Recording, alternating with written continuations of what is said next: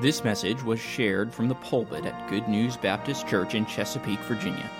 For more information, visit us online at goodnewsbaptist.org.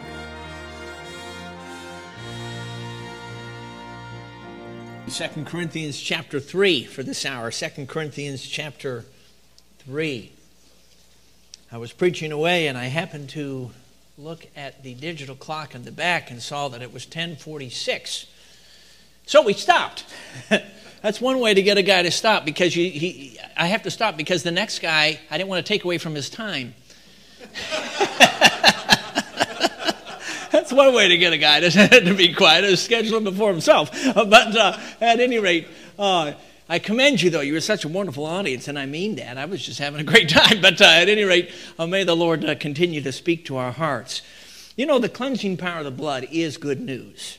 And it really is. When you actually get honest, God cleanses you, you take it, you're clean. The Bible says so. But God wants us to move on to the filled life. You know, back in my early days as an evangelist, I didn't understand the Spirit-filled life, and so all I could do was preach on the bad news. But I'm going to tell you, when God opens your eyes to the Spirit of Jesus filling you with the life of Jesus, you know, that's life-changing. That is impacting. And so we want to begin by looking at 2 Corinthians chapter 3 and verse 18 to kind of give us an appetizer of where the Lord may take us here the next couple of days. Again, I remind you about tonight. I want to say another word about tonight. We're going to deal with focus. A lot of times we don't think about focus, and many times our focus is something other than Jesus, and it's why we never get to Jesus. And that something may be very good, but it's something other than Jesus. I want to deal with that tonight because I think it's so prevalent in our thinking, and may the Lord open our eyes. So I shall be in prayer this afternoon to prepare us for the truth of tonight. 2 Corinthians chapter 3, verse 18. The inspired text says, "But we all, with open face, just like a child, beholding as in a glass," that would be a mirror, the glory of the Lord, are changed, transformed, transfigured into the same image. Wow. That's what it says. That's not in heaven yet. That's this side of heaven, because it says from glory to glory. There's an upward spiral. And how does this happen? Even as by the Spirit of the Lord. It's the ministry of the Holy Spirit to change us into the image of Jesus, so that, like mirrors reflect, there is a reflection of the person of Christ on the face of everyone who's a believer in Christ. I want to speak this morning, this hour, on a glow with Jesus. Shall we pray? Lord, we thank you for your goodness. Thank you for this audience, Lord. Hungry hearts.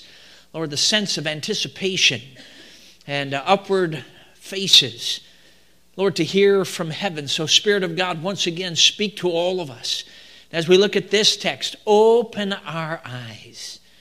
And Lord, I pray that the truth of this passage would impact us as you intend for it to.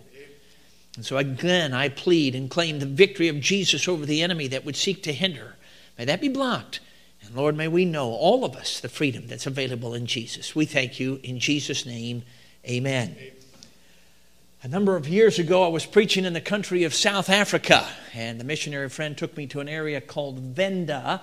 Venda would be next to what's called Kruger Park. Kruger Park is a game park about the size of the state of Vermont or the nation of Israel. And that was a big game park, true jungle. On the other side of it is Mozambique, and a lot of refugees hoping for a better life. They come through that jungle trying to get to Johannesburg to get work.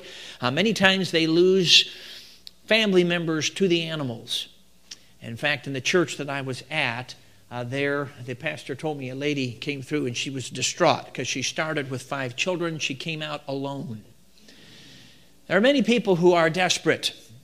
And in this little town, it's called Mashamba, This is where we went, and you just got to get this in your mind. It's just it's an amazing place. This village.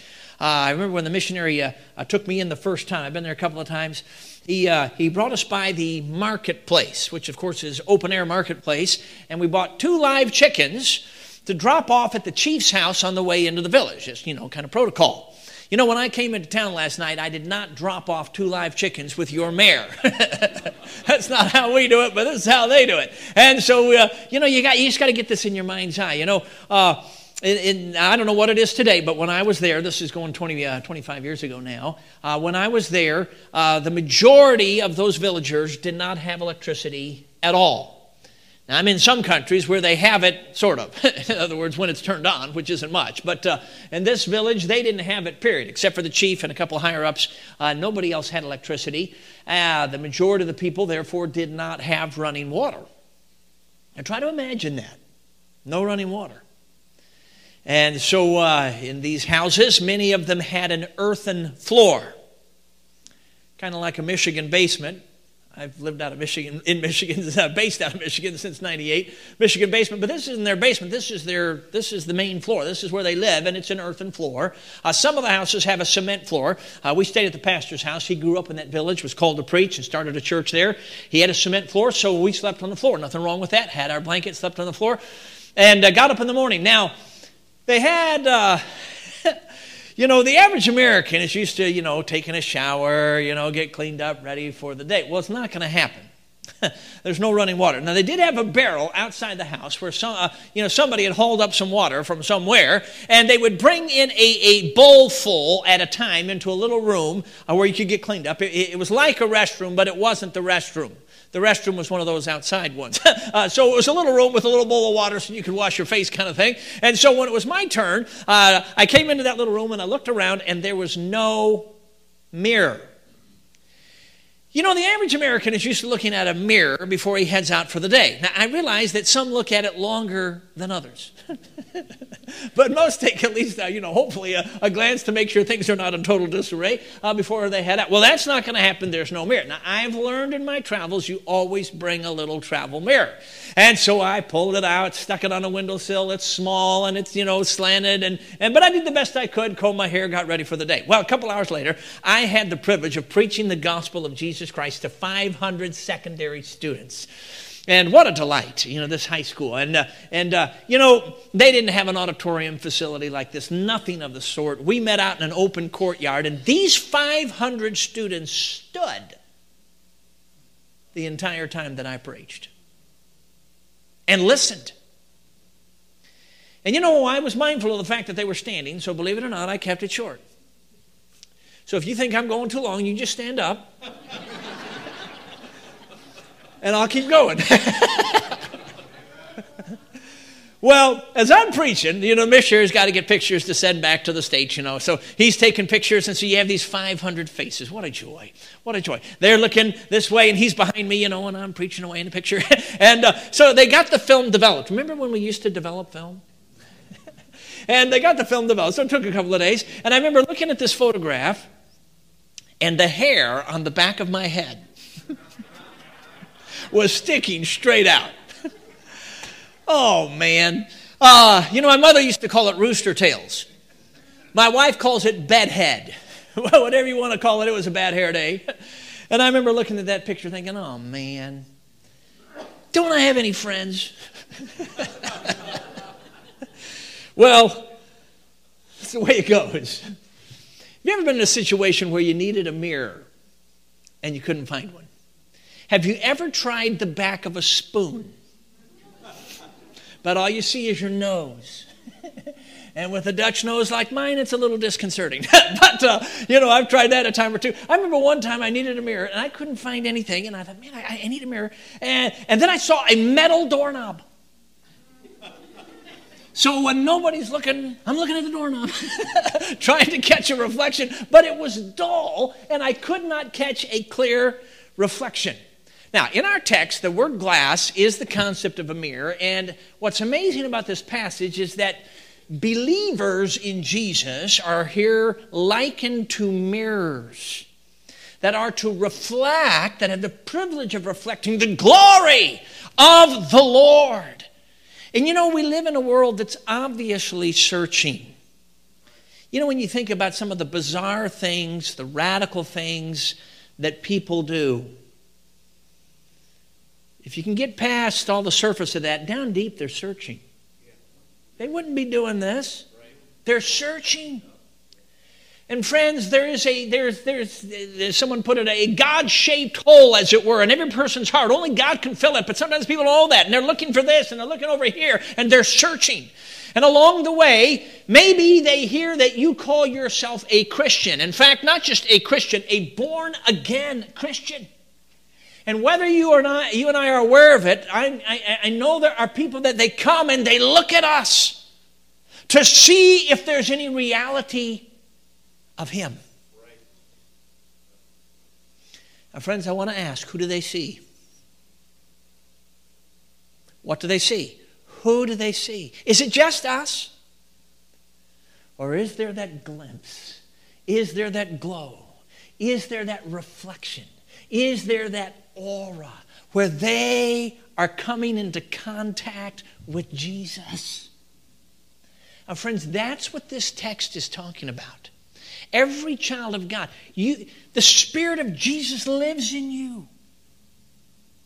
And that life of Christ on the throne is being streamed. God had this live streaming thing figured out long before live stream.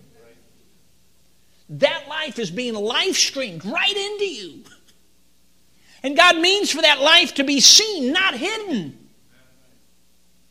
God wants us to be aglow with Jesus. When you're filled, when you are revived. See, revive again, life again. When the Spirit fills you with the life of Jesus, God wants that life, His life, to be manifested.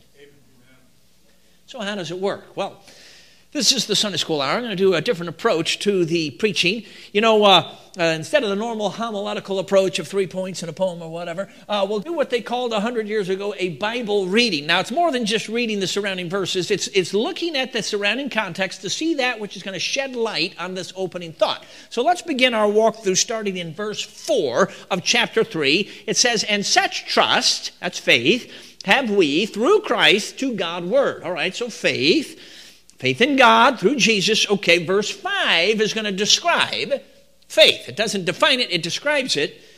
"Not that we are sufficient, adequate of ourselves to think anything is of or from ourselves, but our sufficiency, our adequacy is of God." Now, I want to ask you, have you ever learned that lesson? It takes years, sometimes. We're not sufficient. It says, for anything. You say, well, that's really hard on the ego. I know. That's why people stumble over it. This is why lost people stumble over the simplicity of salvation, that Jesus paid it all, that He finished the work. I remember talking to a dear lady in Ohio, older lady who was trying to work her way to heaven. She was a religious moralist, very sincere, and seeking to show her that only God meets the standard of God, and that's why you need Jesus. Your righteousness won't do. And she says, well, you're not giving me any credit. Well, that's the problem. And friends, if you're saved, you came to that salvation is by grace through faith in Christ alone. And okay, Jesus paid it all, and you trusted Him. But it's amazing how we get to God, we get justified by grace through faith, and then on sanctification we go back to self-effort works. We move from grace to struggle. Now don't get me wrong, there are trials that we call struggles. That's part of it, this side of heaven. But you know, the struggle of trying to live for God, to live the Christian life without the life of Christ, doesn't need to be one of our struggles. Right. See, the Christian life, friend, is not a set of doctrines. The Christian life is not a set of moral actions. Unsaved moralists have all that. The Christian life is a life, a person. His name is Jesus. Yeah. Jesus Christ is the Christian life Himself. which means no one can live the Christian life but Christ. But here's the good news. When you get saved, Christ, the Christian life himself, moves into you to live his life, not yours. You see, only God meets the standard of God. That's why we need imputed righteousness, credited righteousness in justification. It's why we need imparted righteousness in sanctification. And friends, the fact is, any attempt to live right without the righteous one is not right. We strive to do this and that. And Paul says, and this is the Apostle Paul writing, folks, he says we're not sufficient. Have we learned this? I mean, you talk about grit your teeth, try harder, man. That's the average theology for many. If you blow it, just, dust yourself off, try again. Maybe someday you'll make it. Oh, man, we just get up and we do it. We keep bouncing off the wall. Some of us get rubbernecks after a while. And we just hit that wall, we bounce back. No, wait a second. It says we are not sufficient. We are not adequate to think anything is from or out of ourselves, obviously apart from him, because then it says, but our sufficiency, our adequacy, our enablement, our ability is from God. Now, friends, it's not enough to just acknowledge that. You got to believe it. Now, verse 6, who God also hath made us able ministers. Now, he's not talking about human ability. He just said we're not able. But when you trust his sufficiency, then yes, he makes us enabled ministers. Now, notice this, of the New Testament. Do you know that's not just preachers? That's the privilege of every child of God. To be a supernaturally enabled minister of New Testament truth. Wow. But notice the clarification, not of the letter. We often think of letter of the law. This is interesting because here it's applied to New Testament truth in this particular verse. Not of the letter, but of the Spirit. For the letter kills. Wow.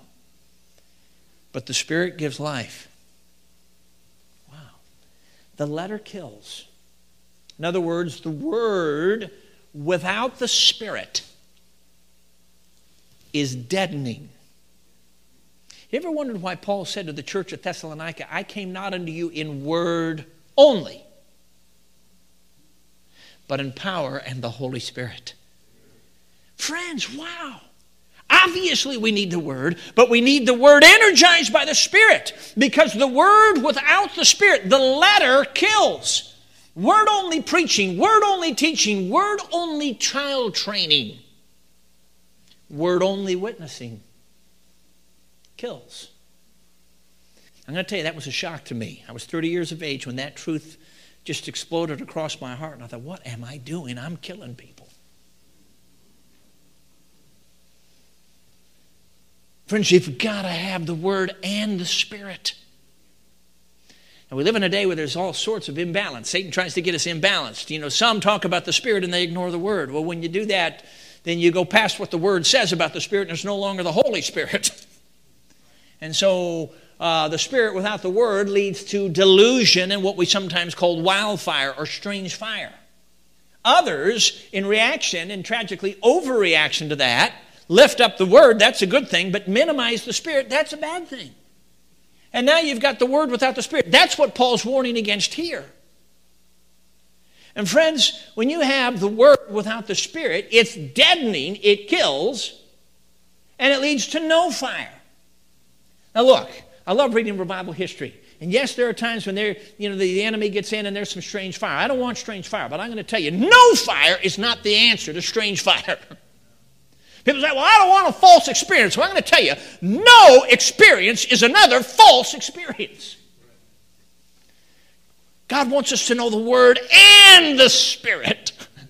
That's dynamic. That leads to Holy Spirit revival fire. Wow. It's interesting because we live in a day where there's been a downplaying of the Holy Spirit. I think probably in reaction, overreaction to some who in the name of the Spirit discredited things and did get into excesses. But I'm going to tell you, friends, you cannot minimize the Holy Spirit. He's the Spirit of Jesus. He's the one who shows us Jesus. And you cut off that avenue, you don't see Jesus. Okay? And so he emphasizes here, the Spirit gives life. It's not talking about an attitude, it's talking about the Holy Spirit. Only the Holy Spirit can give life. Now look at verse 7. But if the ministration, that's the word ministry, of death. Well, that's an odd phrase, don't you think?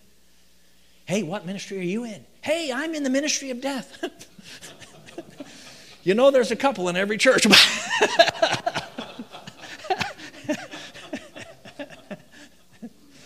There's probably more truth to that than we'd care to admit. Word without the Spirit.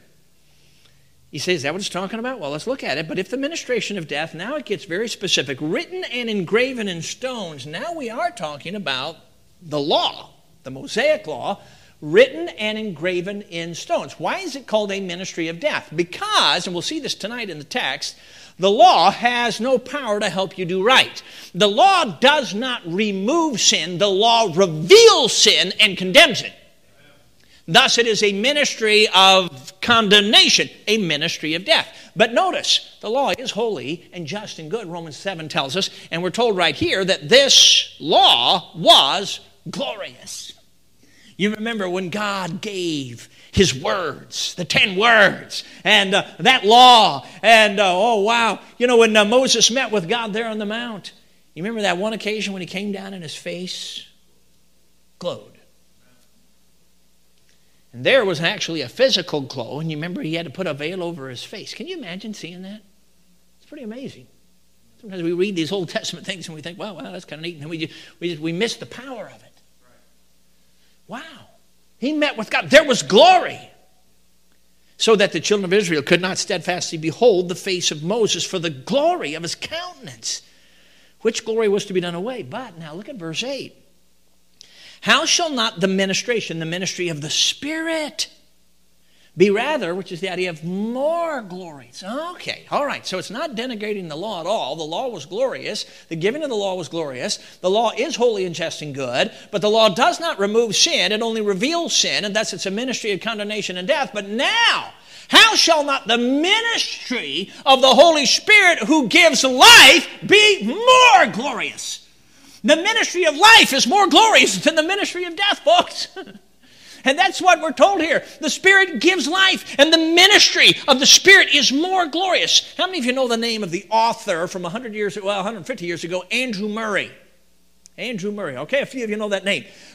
Murray pastored in South Africa. His family was from Scotland. They went to South Africa. His father pastored, and then he grew up and he went in the ministry himself. When he became the pastor of the church on the town square in Worcester, South Africa, what a beautiful town surrounded by gorgeous high mountains with waterfalls from the top coming down in the valleys and the vineyards and all of that. Well, when he came to that town, the first sermon he preached was that text in that church. I've been to the church. How shall not the ministration of the Spirit be rather glorious? And friends, it is no accident. It's a very interesting story. That church in a few weeks was in the midst of one of the great awakenings of God in that country. It started there in that church. Actually started with the young people, and that's a story that's just a great thrilling story when a 15-year-old girl prayed and God came. But that thing broke open, and the story of intercession that led up to that with Murray's dad and with other people in that church before Andrew became their pastor, who had worn out a pathway going up to the tall mountains to look down over the town and pray for God to come down and move. And God did do that, and within weeks they were in an outpouring of the Spirit. The presence of God was felt in the church, in the community. It spread. It touched the nation. In our revival history books, it is known as the Great Revival of 1860. Well, there's so much more detail to that story, but I'm telling you it this much for this reason. In the midst of it all, the services would just roll. Time was lost. You know why time's lost in revival? Because the presence of God, who is the great I am, there's no time with God. That's why time is lost.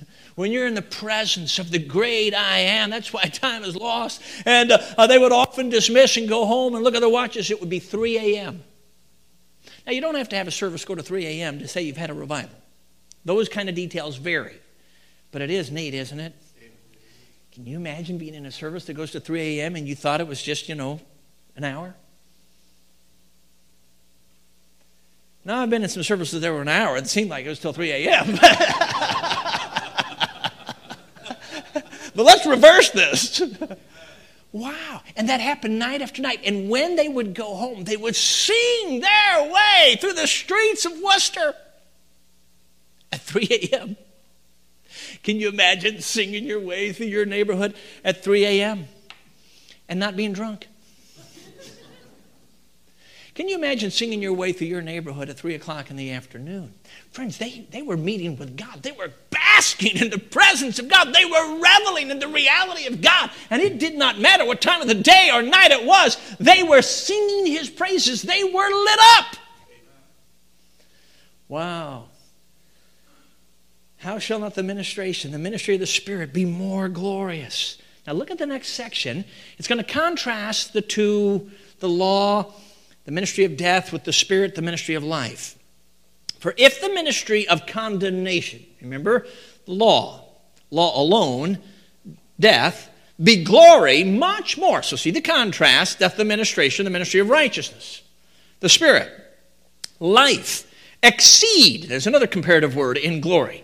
For even that which was made glorious had no glory in this respect by reason of the glory that excels. There's another comparative word. For if that which was done away was glorious, much more, there it is again, that which remains is glorious. Words could not emphasize this more strongly. That though there was a glory to the law, and all that happened there, and Moses' face shining, though there was a glory, there is so much more glory to the ministry of the Holy Spirit, the ministry of life, the very life of Jesus. There's so much more glory that it eclipses the former glory. It overshadows the former glory. It's as if the former glory has no glory. It's what it's saying, by reason of the glory that just far outshines it. Then why are we in settings where this ministry of the Holy Spirit is either denigrated or ignored? No wonder there's lifelessness. You see, this is a powerful ministry, and when you grab a hold of it, it gets exciting, because look at verse 12. Seeing then on this basis that we have such hope. And that's not your word for wishful thinking, but your word for confidence, expectation. Seeing then we have such expectation. Why does it say that? Look, because we live on this side of the cross and this side of Pentecost. Jesus finished His work, rose again, went to the throne, sent His Spirit. And by the way, the Holy Spirit has not been sent back yet. And I recognize the eschatological clock, I'm sure, is ticking. But I'm telling you, we're still in the age of the Holy Spirit. And yes, while there's a falling away on the one side, there's still the life of the Spirit on the other side. How many times in our Old Testament even do we read that before final judgments fall, there's great revivals? It is in the heart of God to revive the revivable and save the savable before that judgment falls. God prefers to revive rather than to judge. We still live in this age of the Holy Spirit. And so it says here, seeing then that we have such confidence. This one who enables us, this one who is our sufficiency, this one who is our adequacy, this one who is our leader, this one who is our power source. Seeing we have such hope, he says we use great plainness, boldness of speech. Now don't misunderstand, boldness is not brashness. You can do that in the flesh. Boldness is being free to say what ought to be said. And friend, I'm going to tell you, when you're in tune with Jesus, when you are walking in the Spirit, He frees you to be unashamed of Jesus. And when we find ourselves all bound up and we can't speak and we are ashamed, we're out of tune. Because when you're in tune, there's great boldness.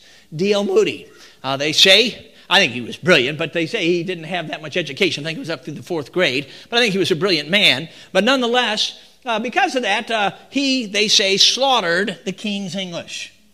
Well, it's interesting, isn't it? Don't you think it's ironic that he goes one day to the king's land? It's called England. And he goes to the city of London, an intellectual center of the world. And he puts an ad in the paper and challenges the Atheistic League of London. It was a league of 5,000 proclaimed atheists, the self-proclaimed intellectuals of the city. And he challenges them to come to such and such an auditorium on such and such a night and hear him preach. That's amazing. Do you know that 2,000 atheists showed up? I don't know what our numbers are here this morning. This is a wonderful crowd. Can you imagine being in a service with 2,000 atheists? It'd be a different atmosphere. Moody gets up and says, "What hymn do you want to sing?" One of the guys yells out, "Atheists don't sing hymns." So Moody sang by himself. And then he preached. 2,000 atheists. He preached the gospel. He gave an invitation. Who will trust Christ? Nobody moved. It was like it was frozen. So he said to the ushers, "You may open the doors." And he looked at his crowd and said, "If you would like to leave, you may leave." No one left. Moody preached a second gospel message. Gave an invitation. Who will trust Christ? And one of the atheists pathetically cried out, "I can't trust Jesus Christ." Moody said to the ushers, "You may open the doors. Anybody would like to leave, you may leave." Again, no one left. He preached a third gospel message. Gave an invitation. Who will trust Christ? And the leader of the Atheistic League of London himself stood up and in defiance said, "I won't trust Jesus Christ." And D.L. Moody pointed at that man. And he looked at that audience and said, "There's your leader. How many of you will follow him?" Nobody moved. And D.L. Moody preached a fourth gospel message. The prodigal son text. Gave an invitation and said, "Who will trust Christ?" And 500 atheists were no longer atheists. They were born again. And Moody kept preaching over the next couple of nights before it was all done. 2,000 out of the 5,000 had come to Christ, born again. It broke the back of the Atheistic League of London in that day. Now, friends, what can motivate a man who did not have much formal education, who did not use the English language well, to go to England and go to London and challenge the Atheistic League to come on such and such a night and hear him preach? What could motivate a man to do that? Well, is it not obvious that he understood the sufficiency was not in Dwight Lyman Moody? But is it not also very obvious he understood, and didn't just understand, he was convinced, he believed that the sufficiency was in the Spirit of the risen Christ. And because he had such hope, he could use great boldness of speech. There it is. Now, friends, you and I may not have the same calling as D.L. Moody. I understand that. But you have a calling and a purpose in God's kingdom work now. And we cannot do it apart from the same ministry of the Holy Spirit. Otherwise, you're just beating the air. Verse 19, "And not as Moses, which put a veil over his face, that the children of Israel could not steadfastly look to the end of that which is abolished." Look, if you and I don't walk in the Spirit, that's what we're doing. We're putting a veil over Jesus. Jesus resides in you. We'll see some of those details, I'm sure, in the next couple of nights. But I'm going to tell you, a lot of times people don't see him. Because when you walk after the flesh, then you look like flesh, and unsaved flesh and saved flesh looks the same. Think about it. And so we're veiling, we're putting the veil so people don't know that Jesus is inside. As one preacher put it, Ian Thomas, he's now with the Lord, we're imprisoning the Son of God right within us. Wow. It doesn't have to be that way. Because he says, and not as Moses, which put the veil over. And he goes on, verse 14, "But their minds were blinded, for until this day remaineth the same veil, untaken away in the reading of the Old Testament, which veil is done away in Christ. But even unto this day, when Moses is read, the veil is upon their heart. Nevertheless, when that's their heart, shall turn to the Lord, the veil shall be taken away. Now, we might think it's the other way around, that the veil is taken away so their heart can turn to the Lord. No, it's by faith. Their heart turns to the Lord, then the veil is taken away. Look at verse 17. Now, the Lord is that Spirit. Do you know the Holy Spirit is called Lord in that text? Because He is Lord. He is co-equal with God the Father and God the Son. And friends, we don't need to minimize any one person of the Godhead. It's God the Father, God the Son, and God the Holy Spirit. It's a matter of getting back into balance here. He's called Lord, and where the Spirit of the Lord is, that is where He's yielded to as Lord. Where He's Lord, where you're yielding to Him as Lord, there is liberty. You see, liberty is the way of faith in Jesus alone. And where you're yielding to the Spirit of Jesus, where He's Lord, where you're trusting His leadership, His power, there's freedom. Because when you access Jesus, you're free to do right. Because He does. There it is. Verse 18, but we all with open face, just like a little child beholding. That's not a casual look, that's a careful look as in a glass. So it's not actually looking in a mirror, but it's a concept here that's like looking into a mirror. And there we see the glory of the Lord. And when you see Jesus, you're changed. That's the word transformed in Romans 12:2 and transfigured in the gospel, speaking of Jesus. And you remember Jesus on the Mount of Transfiguration allowed that glory that He had set aside to come into our world. He allowed that glory to be manifested, and it lit Him up. The text indicates it lit up His clothes. And here that word is used of you. See, who Jesus was manifested. He was transfigured. And God wants who you are to be manifested. You say, oh, I don't want anybody to know. No, you're missing it. Because Jesus lives in you. Christ in you, the hope of glory. God wants who you are, Christ in you, to be manifested. Why? Because people get touched by Jesus. And friends, when that happens, it's powerful. And among believers, there's this spiral, this upward glory to glory, changed into the same image, all by the ministry of the Spirit of Jesus. Now in James, it talks about the Word of God being a mirror. That's a wonderful text. I love preaching on that text as well. But in this passage, you're the mirror. Whoa. Wow, how does that work? Well, it works. I remember years ago I was holding meetings in downtown San Francisco. We were staying in the prophet's chamber because I didn't want to pull my fifth wheel into downtown San Fran with all the hills and everything. And so to get John Jr. out, he was just a little guy at the time, toddler. And I'd take him out, and we'd go down the street, and there's a Starbucks, on every other corner. And so I had John trained. If I stuck a gospel tract in his hand, he'd hand it to the nearest person. Boy, that got interesting on the streets of San Francisco. And in Starbucks, it was really neat because it opened up some great conversations. And it started a ministry for my son and I called Starbucks Evangelism. I'm for new methods. So a couple of months later, I was in Cheyenne. I said to my wife one afternoon, I said, hey, I'm taking John. We're going to Starbucks for Starbucks Evangelism. Of course, that also means for a latte pot. We walked in, young lady standing there, looked up, smiled, and said, hello, may I help you? And immediately, the thought went through my mind, just involuntarily, she knows Jesus. Now, it wasn't based on what she was wearing. I don't remember what she's wearing. She's standing behind the counter.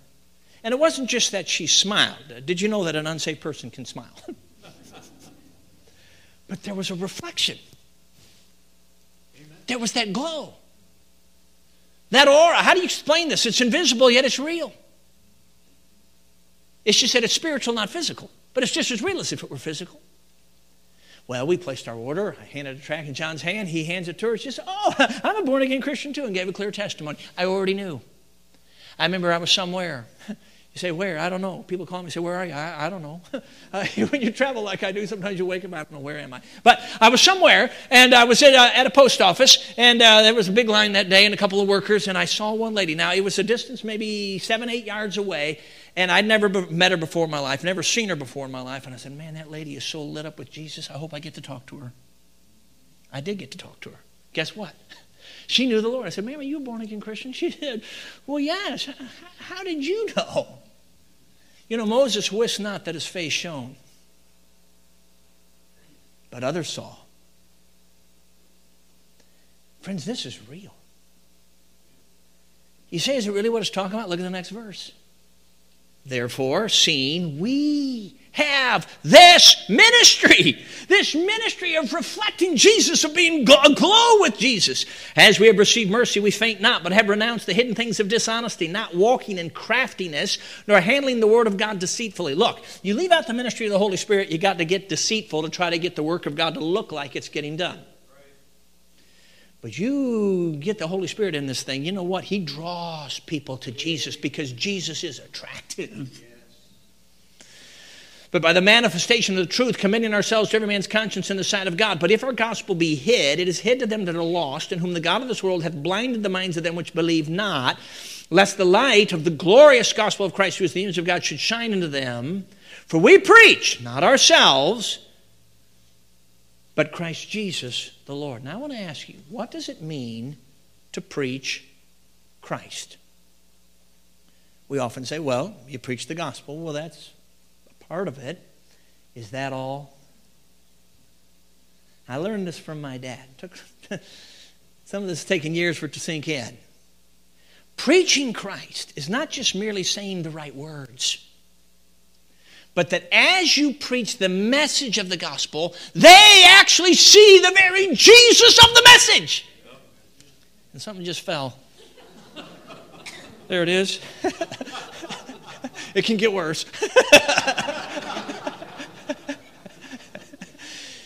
But as you're preaching the right words, they see the very Jesus of the words. That's what gives the gospel power. You ever wondered why the guy that doesn't, forgive me for saying this, that doesn't seem like the sharpest knife in the drawer is effective at reaching people to Jesus? You say, well, how can he do that? Well, it's because he is accessing the sharpest knife in the drawer. His name is Jesus. You see, friends, that means there's hope. You access Jesus. That means when you're giving that gospel message, he's there. There's that glow. There's that touch. They're hearing his voice. That's what gives the message power. Now, I was talking to some friends of mine. He's now with the Lord. Had a heart attack, dear friend. But his wife was from the country of China, and they went back to visit there, had a 3-week tour, and this atheist guide was showing them around, and the atheist said, well, how do we know that, your Jesus just isn't your form of our Confucius? And my friend said, well, because Jesus rose again from the dead. That's a good response. The atheist said, how do you know? That's a fair question. Now, I love how the conversation went. It's interesting because over the years, there have been various infidels that have tried to disprove the resurrection and gotten converted in the attempt. But the conversation went a little differently. The guide was just saying, 3 weeks ago when we all met as a group, he said, I was somehow just drawn to you too. And my friend's wife caught it. She said, if you were drawn to us, there's nothing in us, in and of ourselves, for you to be drawn to. But Jesus lives in us. And that's how you know he rose again. Amen. And there was a long pause. And the atheist said, I believe you. 15 years ago, there was another Christian, a born-again Christian in my group, and the same look that was in her eyes, I see in your eyes. That's the Jesus look. Friends, do you know what a revived life looks like? Looks like Jesus. Wow. So all of our personalities, all of our different features and backgrounds, all of that gets lost with the glow of Jesus. And that's reality. That's the Spirit filling you with the life of Christ. That's the Spirit-filled life. That's what it looks like. Now we'll see as we move on in this meeting some of the steps of faith that access this, but that's the provision. You say, is that really what it's talking about? Look at the next verse. For God, who commanded the light to shine out of darkness, the God of creation, hath, now notice, shined in our hearts. We're the mirrors. To give the light of the knowledge of the glory of God in the face of Jesus Christ. Why would God do it? Why would God do it this way? Verse 7.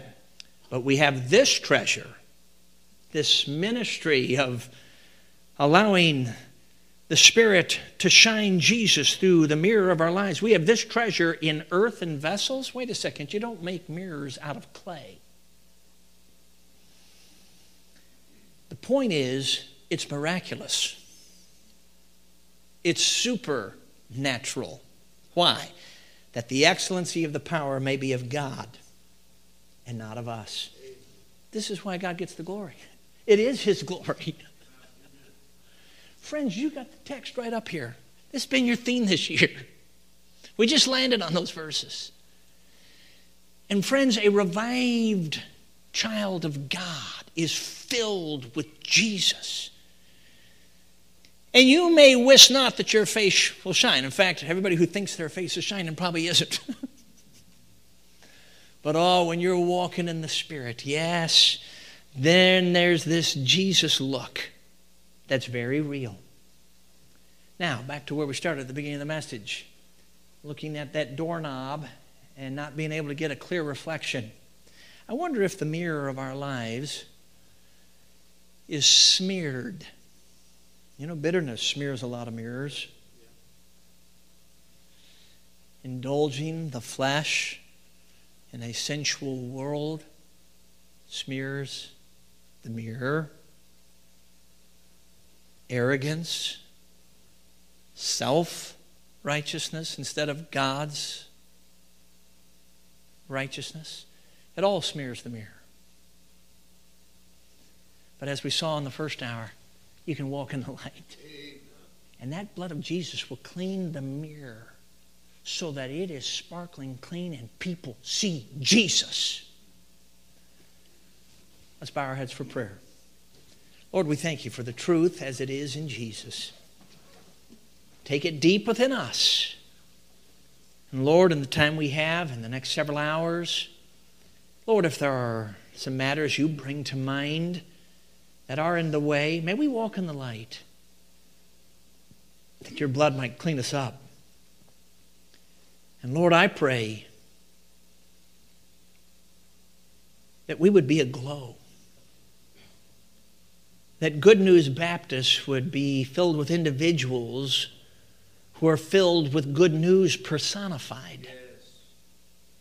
As Jesus actually shines, animating our personalities, empowering our witness, and loving those around us who are in such deep need of real love.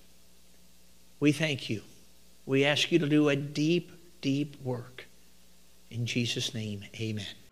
Toward the hope of our high calling, toward the promise we've received. Thank you for listening.